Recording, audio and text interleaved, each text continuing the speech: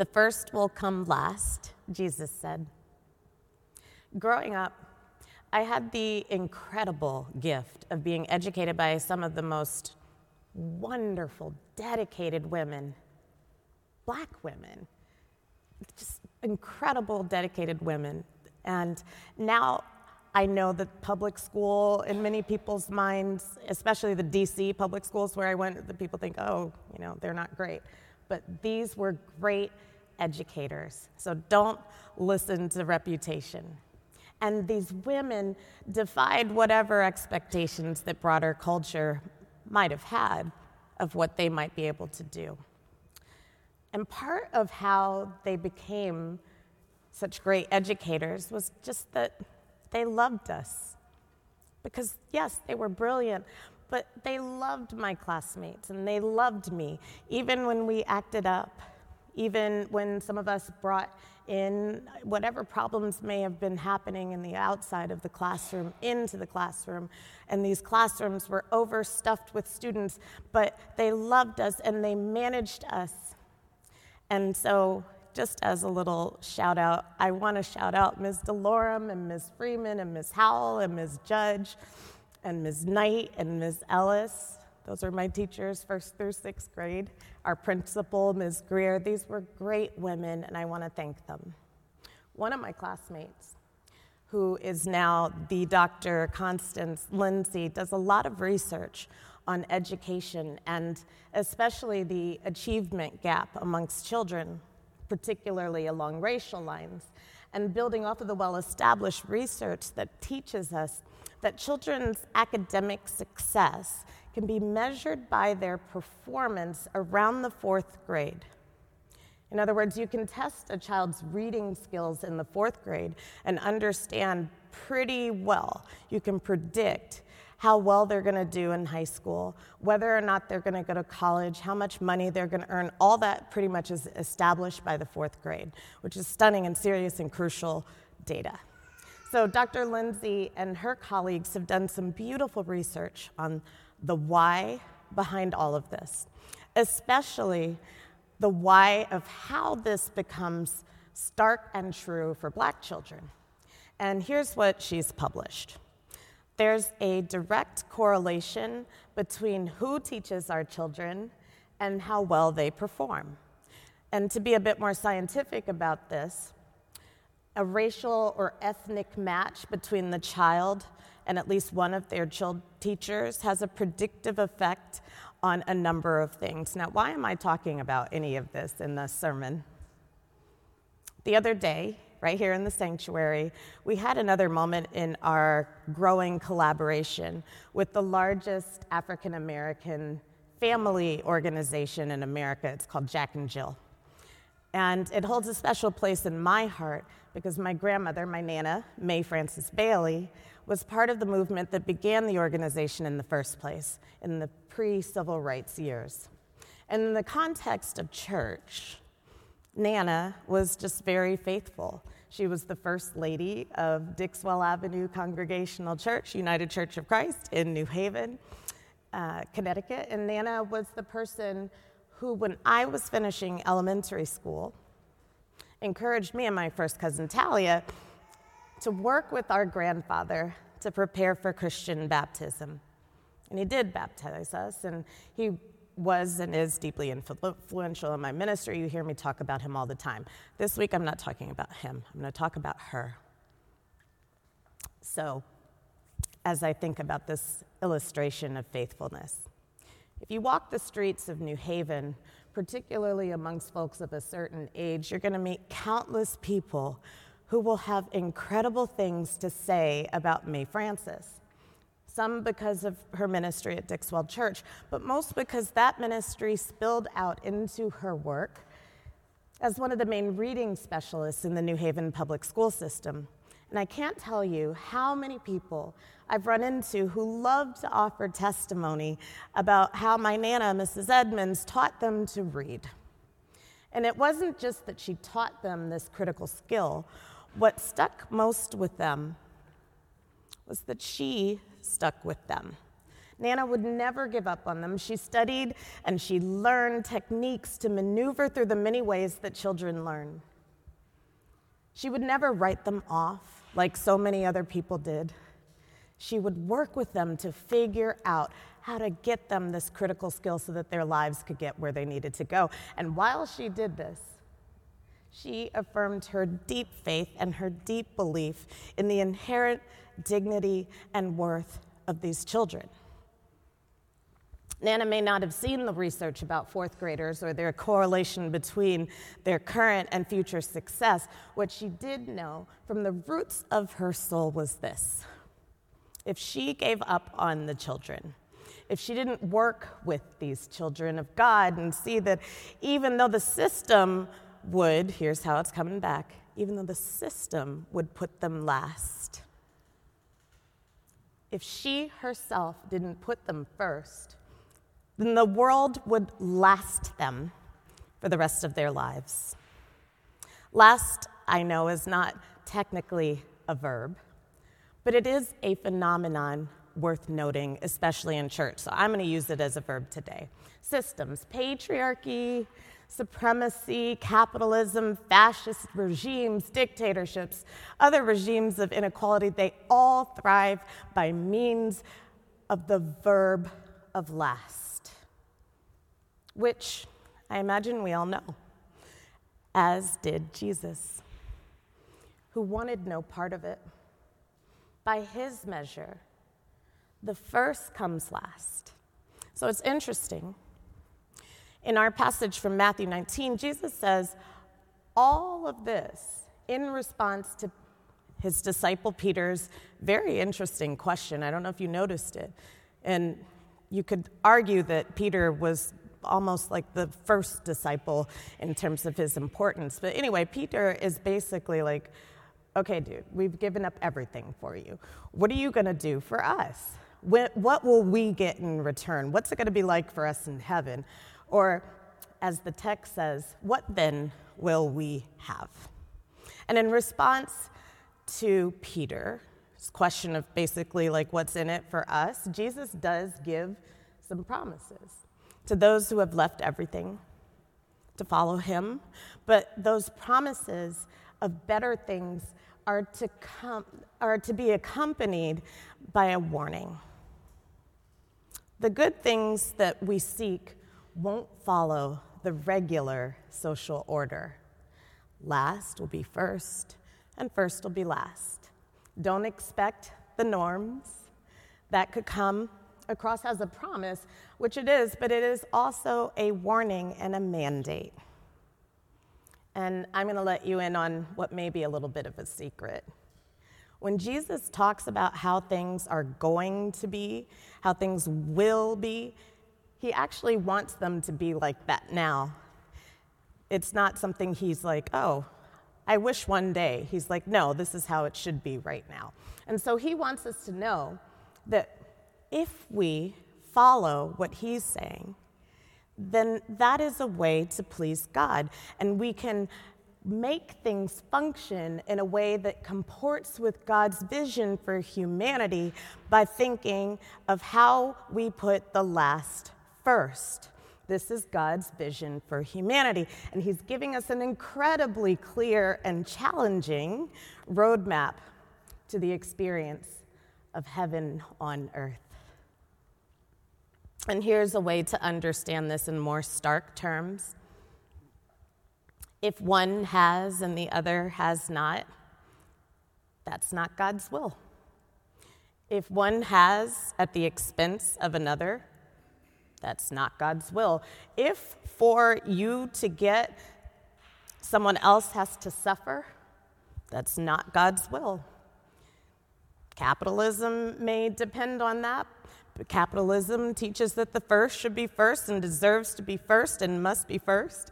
It may be our economy, but it isn't God's. It's clear on that because the first actually comes last.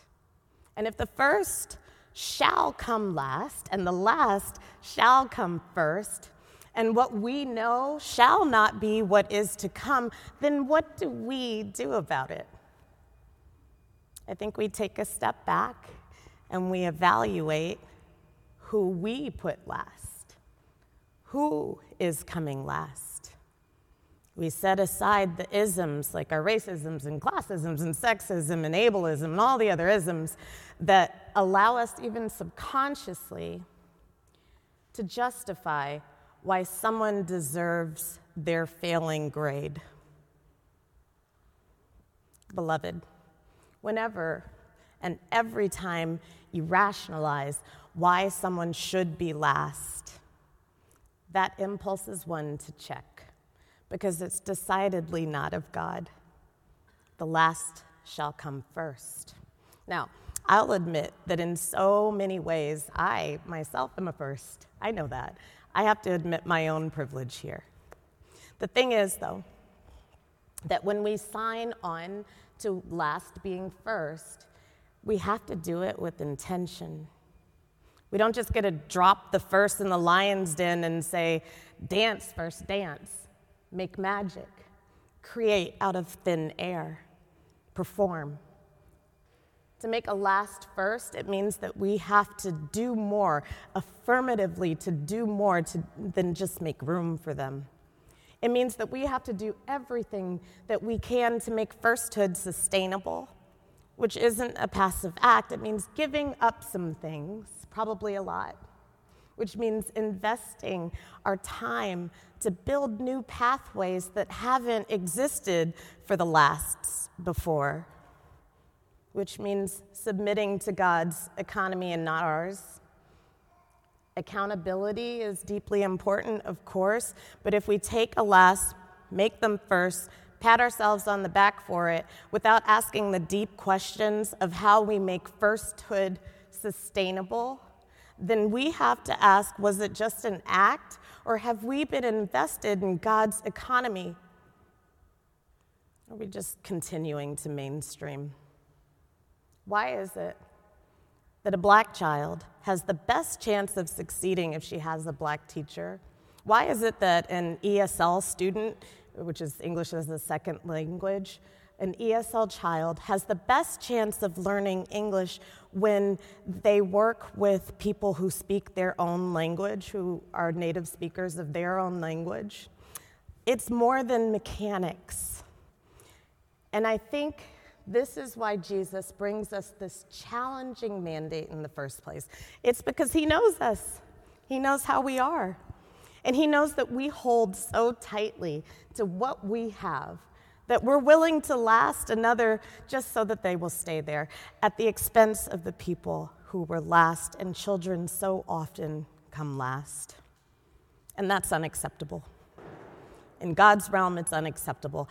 And I would be shirking my duty if I let anyone, including any of us, continue that practice without calling it out. We just can't do it. But we do. You and I do. I admit it. And I can guarantee that there's an example in each of our lives in which we are lasting someone in a way that God would not intend. We confess for that. Within systems, we tend to succeed when there are those in power who are invested in our firstness. And I believe that's the spirit behind the statistics. There will be people who will say you matter, and then there will be those who will make sure that you matter. Not once, not just saying it, but forever. So far, that tends to be our own people, and that's why DEI matters so much. Malign the phrase woke as much as you want, but know that it comes from a very Christian concept, keeping awake, being alert to what God would have us to see. And understand this, all of us do God's will when we make sure that firstness is true not just for our own, though that is a start, but for every single child.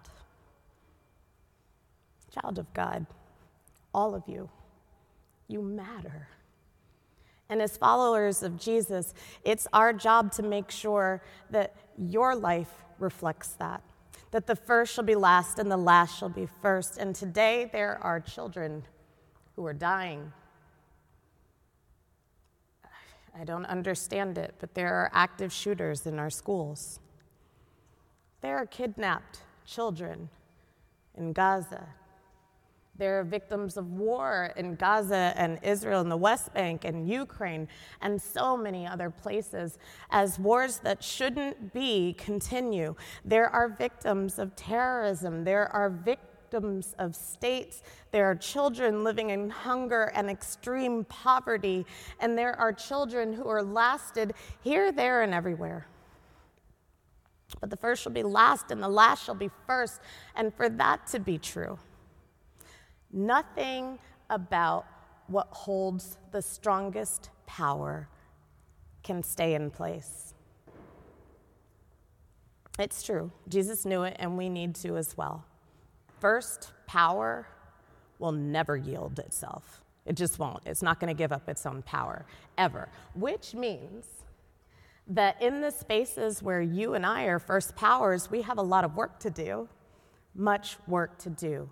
Spiritual work, kingdom work. If we are last, we must make preparation. We have to prepare ourselves to be first. It doesn't just happen. We're not going to be given it. We have to take our place, and then once we get there, we need to be ready to occupy it.